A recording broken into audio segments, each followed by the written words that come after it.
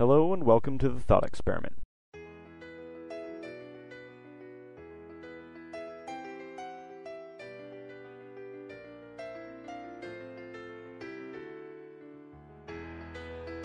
Welcome to the Thought Experiment. I'm your host, Scott Berger, and I'm here to guide you through a series of hypothetical journeys through mathematics, physics, and philosophy.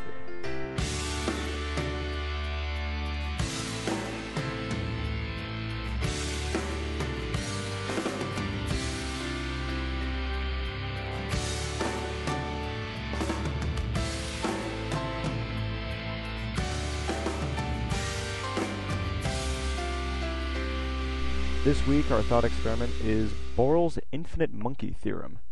Given a room of infinite size and infinite typewriters and infinite time, how likely is it that a chimpanzee will type up William Shakespeare's Hamlet? Our thought experiment for this week starts at about 1913. Emile Borel's latest books in this time period include a segment on monkeys and typewriters, but not actually monkeys, so much as random letter and number generators.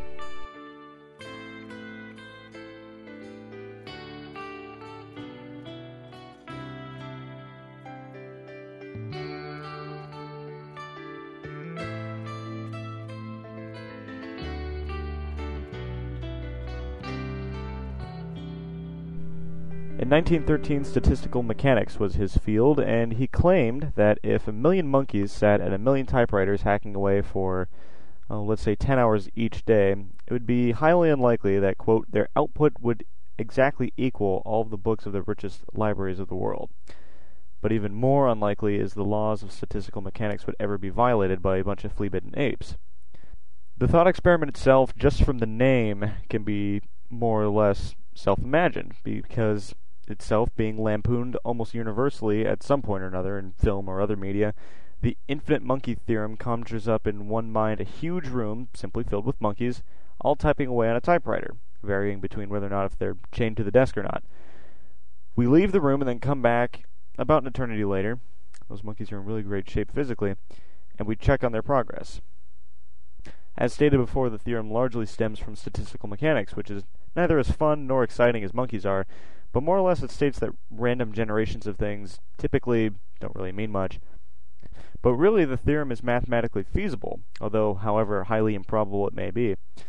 If we have two events that are totally unrelated, like a fly landing on my nose and someone doing jumping jacks on the other end of the globe, we multiply the two probabilities of those events, say 1% and 10% respectively, and then we get the combined event probability.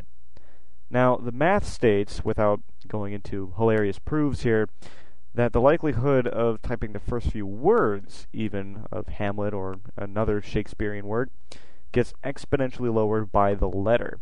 On a typewriter, there's 50 keys, and the chance of hitting the first letter is 1 in 50. The chance of hitting the second letter would be 1 out of those 50 keys on the typewriter, multiplied again by 1 out of the 50 keys on the typewriter. Keeping in mind it's not 1 out of 49 because each letter that you type starts the cycle over again. So if I were to hit F first and I go to hit another letter randomly, that doesn't mean that I would have to hit another letter other than F. I have an equal opportunity of hitting any letter on that keyboard, be it F or not. Thus, the product of our combined probability of two letters is 1 out of 2,500. Meaning that in a room of, say, 1 million monkeys, 20,000 get the first letter right, 400 get the second letter right, and only 8 get the first 3 letters right, and so on down the line. Of course, we can't have half a monkey, so we usually stop it at that point. So, in a group of 1 million monkeys, randomly typing away, only 8 are going to get so far as the third letter, let alone a word. If we had a room of infinitely many monkeys, ultimately we would get the winning monkey who would type up a verbatim work of Shakespeare. But the probability of it happening is so ghostly low that it's really not worth considering, given the exponential decay examined with the first 3 letters of anything meaningful. So just what would happen if we, say, had a room of infinite volume filled with an infinite amount of monkeys all hacking away randomly? Well, obviously, if someone made a room with an infinite amount of monkeys, it would win more awards than the monkey who typed Hamlet randomly. But the reality of this theorem is that there are no monkeys, but randomly generated works of Babel. What would be more realistic is to be in a voluminous library, randomly generated, one to which the extent would be infinite, containing every book ever written by those monkeys or random generators, keeping in mind that the whole time that we have been saying monkey, we've really been talking about more or less a computer that just randomly generates numbers and letters and symbols and things.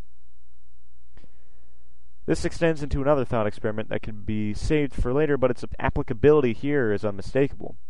The infinite library contains every book ever written. Books on Voltaire's Candide and why it was so great, and books arguing the opposite. Books written in French, with pictures of Bob Dylan riding various motorcycles. So even if we did have a huge library filled with all of these books of either nonsense or things that did make sense, or directions leading out of this library, or books saying that the directions of the library were false and totally fallacious, we would have a slew of information so vast and unmistakable that we'd get lost and bogged down in it to the point where we wouldn't even really be able to do anything with it. Meaning that if we had infinite amount of monkeys, each one typing away randomly, while we would get one out of those infinite, which would be likely 0, we would happen to have as a byproduct every dictionary ever written through every year that's ever existed, including dictionaries from the future, past, and present, every book you've ever could have dreamed of in every different language, including ones with exclamation marks randomly strewn about the sentences. This largely stems from the dealings of infinity opening up the doors to a bizarre yet somewhat understandable realm on unreality.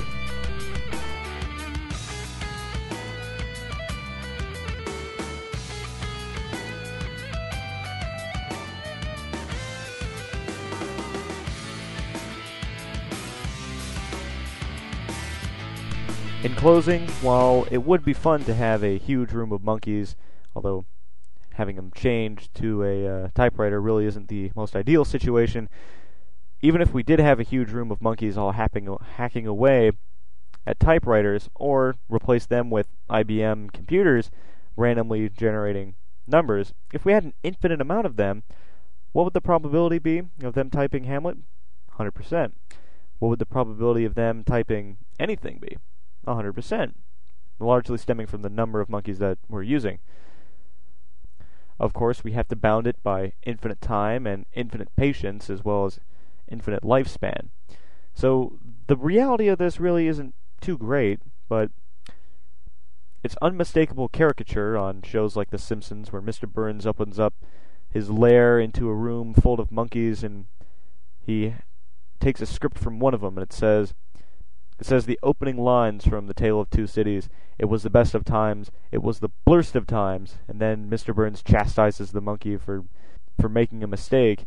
This thought experiment, through nearly a century of thinking about probability, statistical mechanics, and helps to open up the door into what would a world of infinity really be like, and whether or not if we could really understand all those books written by all those monkeys and computers with the word banana every third word.